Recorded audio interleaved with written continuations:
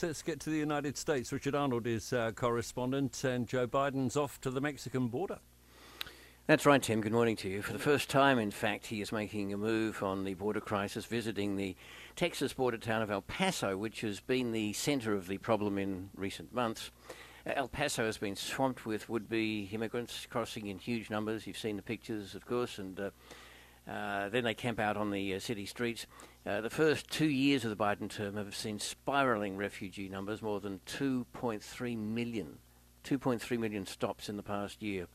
That's the first time the number has exceeded 2 million. These are would-be immigrants from some of the poorest and most troubled spots in the world, like Haiti and Venezuela, along with Nicaragua and Cuba. The US Congress hasn't come together for border law reform for decades. They've been sitting on their hands and just taking shots, verbal shots at each other. So what Trump did in his first term, you recall, was to separate kids from their parents at the border. Some of them were never reunited. They sort of lost track of them. And they would turn people away in large numbers on the basis of the pandemic while pledging to build a wall. Mexico will pay for the wall, insisted Trump repeatedly, as Mexico said, not now, not ever. So this was all a big failure. Then Biden basically ignored the issue.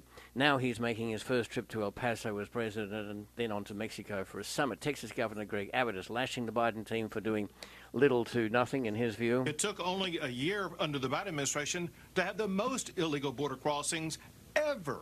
And what Biden is laying out right now is not going to reduce that. Yeah, for the first time, Biden is making some border policy changes on his own behalf. He's agreed to let in some 30,000 migrants per month from these areas, so long as they travel by plane instead of wading across rivers, get an American sponsor so they have some support once they get here, and pass background checks. Others will be turned away. Will any of that work? Biden says these actions alone, they aren't going to fix our entire immigration system, but they can help us a good deal in better managing what is a difficult challenge. There is, as ever, a lot of politics around all of this. Understatement. El Paso has cleared its streets of refugee camps prior to the Biden visit. Why do they do that? I don't know. He should see what's been happening. This is a time, though, when there are below freezing temperatures as well. So homeless folks on streets in sub-zero temps, that's miserable and dangerous. Meantime, this is all a political football, as I say, with the US Congress doing nothing to resolve the issue either. So here you have, as ever, some of the poorest people in the world right across the border from some of the richest people in the world, and at a point when the US Congress basically is deadlocked. The teacher shot by a 6-year-old is recovering, and now the debate is what to do with the kid.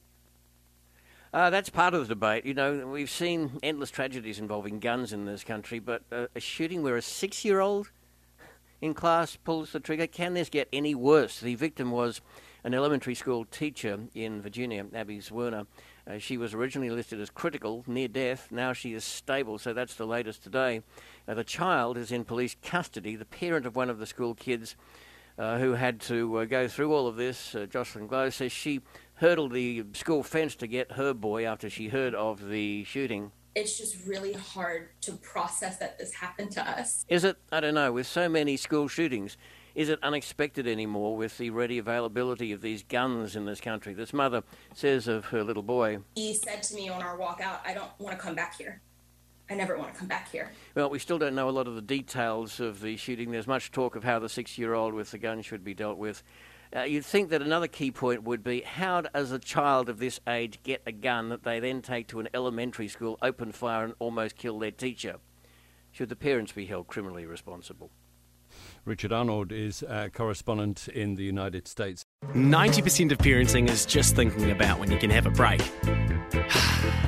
And when you do take a break, enjoy the Parenting Hangover podcast. They go together like a tutu and jandals. We've said from the get-go, we ain't parenting experts, but it's cool to hear, what is your neighbour doing? What do they say? A problem shared is a problem halved. Oh, that's good. Not that my children are problems, but I feel better talking about it. The Parenting Hangover with Clinton Jordan. New episodes every Thursday on iHeartRadio or wherever you get your podcasts.